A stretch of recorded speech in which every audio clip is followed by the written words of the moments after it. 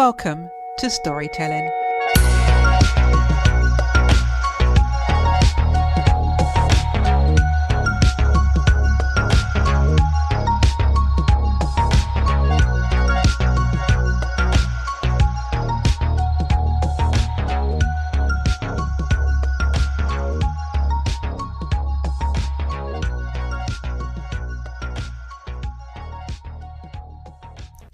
Self-reflection is a process where we grow our understanding of who we are, understand our values, and make sense of our thoughts and feelings. It doesn't have to be done on special occasions such as birthdays or seeing in the new year, but something that we can do all the time.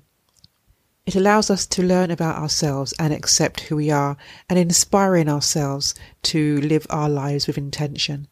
This week, I invite three friends, Amaya Alonso, Rudy Bertie, and Trudy Kuhn, to reflect on the past year. Hello, Amaya. Hi, Debbie. How are you? I'm very well. Amaya, why don't you provide us with your reflection? Well, I think it's going to be an interesting one because when I speak with other people, I've been hearing how much they need other people and they've been feeling lonely. In my case, I would say that I found the opposite, actually.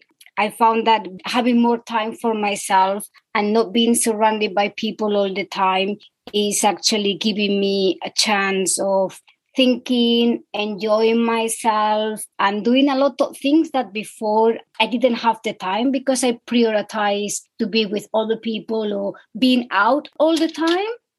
So having more time, and also my whole life has changed because working from home has been actually a great thing for myself in terms of, well, all the time that you usually have to spend commuting, you just have more time, basically. And I didn't find to be having the meetings with my colleagues online was such a difficult thing or awful. Or I was just happy to be able to be at home and to enjoy more things that I haven't been able to before.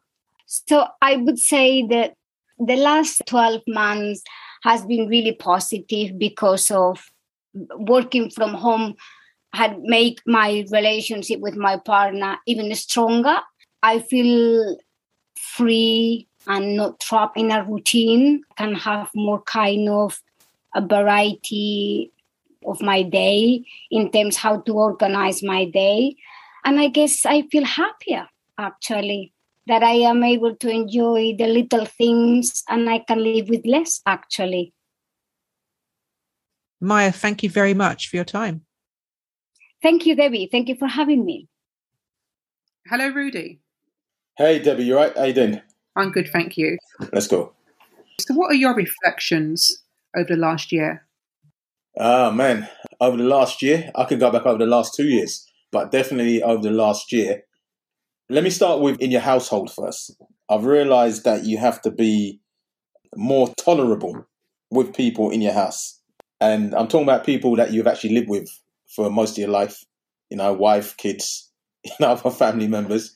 Because when you spend a lot of time with them in the daytime and the evening and the nighttime, you actually pick up little things, habits of other people that sometimes you don't really like, or that you never really noticed before, and you try to ignore it, but then sometimes it comes out in the wrong type of conversation, and then you upset people. So you got to learn to tolerate people, and they have to learn to tolerate you. That's one thing which I've kind of noticed.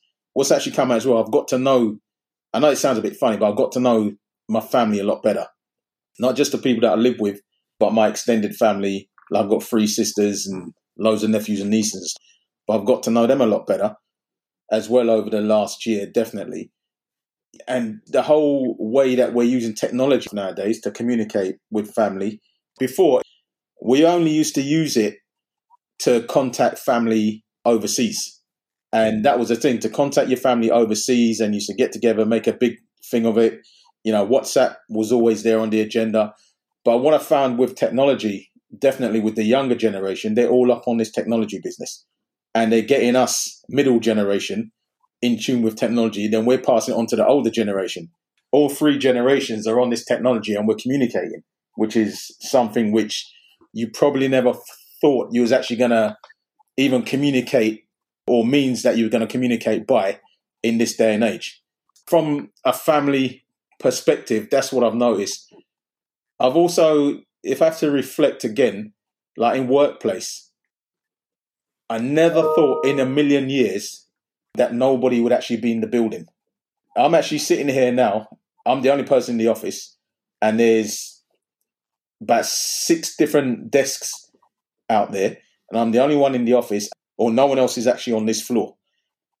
Talk to me, 2 years ago, I say no, never. You know, a company, people have to be here. You have to share experiences. You have to be together. The virtue of the name company, that people get together. But the business is actually run a lot more fluidly. Business is actually run more mechanically. Everything is on time. I think people are taking it more serious because they realize they're being watched a little bit more in regards to time management. The work is being picked up and the work is being more accurately registering the activity of certain people, how they work and how they report stuff into the business. Yeah, so the productivity of the whole, especially my business anyway, the productivity of it is probably improved way over 100% because it shows in the targets that we've been reaching and overachieving, definitely in the past year. I can even go back to the past, 18 months, but definitely in the past year. One of the other things, Debbie, is that in the first part of the lockdown situation that we had, I had injury to my knee. And normally, you take things for granted. It's like, okay, I know where there's a physio. I'll either go to the gym or I'll go to the private one or whatever. But you take it for granted. You have an injury. You go to the physio. They sort you out. And then you're back home. Before you know it, you're back on your feet. In this case, there's nobody to see. It's always like, you're calling a friend. Do you know a man that knows a woman that knows a man in some back street somewhere that you can see, but you have to see him at a specific time and you have to pay him some extortionate amount of money to be able to come and see. And then they can't even see you at that particular time because.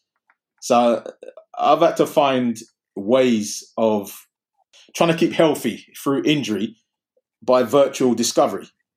The gym that I belong to, they offered this virtual physio. And basically, it's everything that you would do when you go to the physio, but the difference is that you're just touching yourself. The guy's telling you, where's the pain? Touch here, put your thumb here, put your finger here, and all this type of stuff. That was quite eye-opening because when you don't actually feel your own muscular pain or your ripped cords or whatever, you don't actually know what you're feeling or what you're touching. It's a bit of an eye-opener that when you're actually being told what to feel for and how to move and what ligament should be doing what, it's a bit of an eye-opener, really, of what these guys and girls have to go through in order to get you back on your feet. Again, going back to technology, we've had to learn how to use technology, not just learn to understand it, but you have to become like a proficient user of it, almost like you're an expert. Like with Zooms and Teams, from what I understand, these two companies in the lockdown situation, they went through the roof, like shareholding. Again, relying on technology and definitely not from just like a personal aspect like FaceTime or WhatsApp. Businesses actually took this to the next level. Every meeting that I've had this year, I've had the odd face-to-face, but definitely this year it's either been on Zooms meetings or it's been on Teams meetings. And lo and behold, what does the company do? The company believes, well, you don't need to fly anywhere now. You don't need to go across to the other side of the world to have your meeting or get your documents signed or do like your workshops and all that kind of stuff. It could all be done on Teams and yes, on Zoom. And yes, we can record it and we can share it with other people. So again, from a workplace, it's allowed the working population to think and work differently.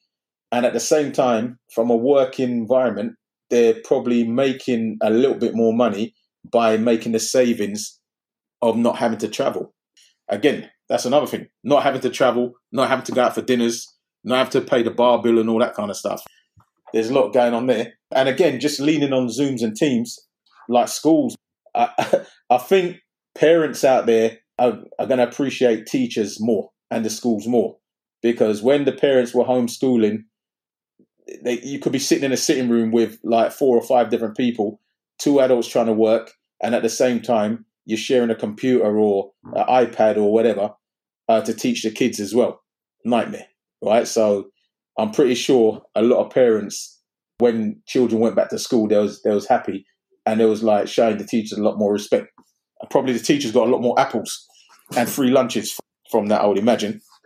There's lots. There's just lots. I'm looking at time management now. You can never be late for a meeting. Remember when it's like, oh, I'm stuck on the motorway, or I'm just around the corner, I'll be 5-10 minutes. Right? You can't have that anymore. You can't be talking about, I'm late. Okay, you can be late.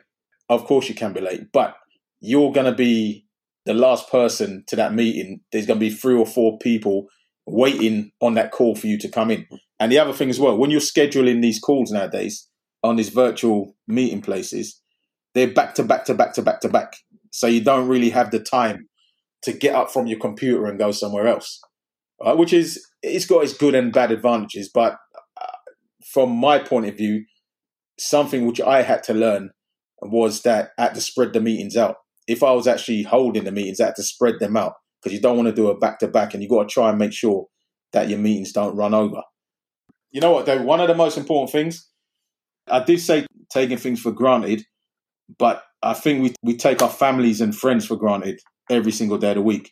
And when you're not actually seeing your family and friends and your loved ones, that has a toll as well.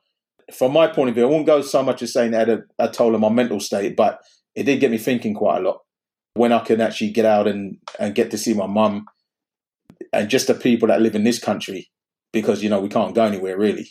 But it got me thinking, all them family holidays that you've been putting off, or you wanted to see a family member which was overseas that you've been putting off, it kind of made you realise, well, don't put it off, man, because you might not ever have it back again.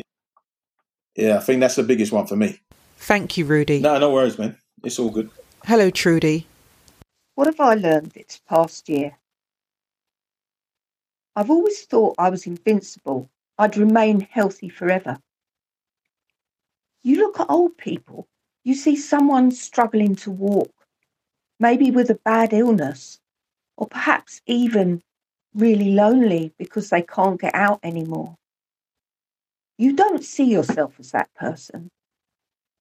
But at aged almost 62, I found that things I always took for granted, such as going for a run, doing heavy gardening all day, they're now becoming much more difficult.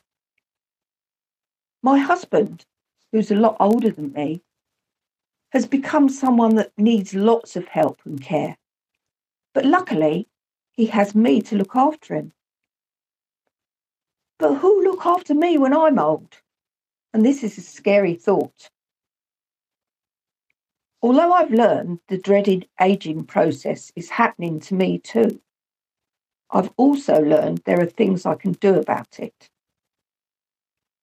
For example, I do try and keep physically and mentally active, and this should help me be stronger, more mobile, and more mentally switched on in years to come. And secondly, I try and mix with a variety of people from all walks of life, especially young people with fresh ideas. I don't want to be left behind. One final thing that I've learned is very important, particularly in this last difficult year. Be available to help others and look for opportunities. They're not always obvious. I'm a firm believer that what goes around comes around. When I need help, particularly when I'm old and less able to do for myself, perhaps people will come and help me. Hopefully, I'll also have younger friends who won't find me boring because I've made an effort to keep up with ideas. And maybe I'll still have a body that enables me to get out and about. I hope so. Thank you, Trudy. Thanks for having me. Whatever journey you have experienced over the last year, I invite you to reflect on what you have learnt and to share your story.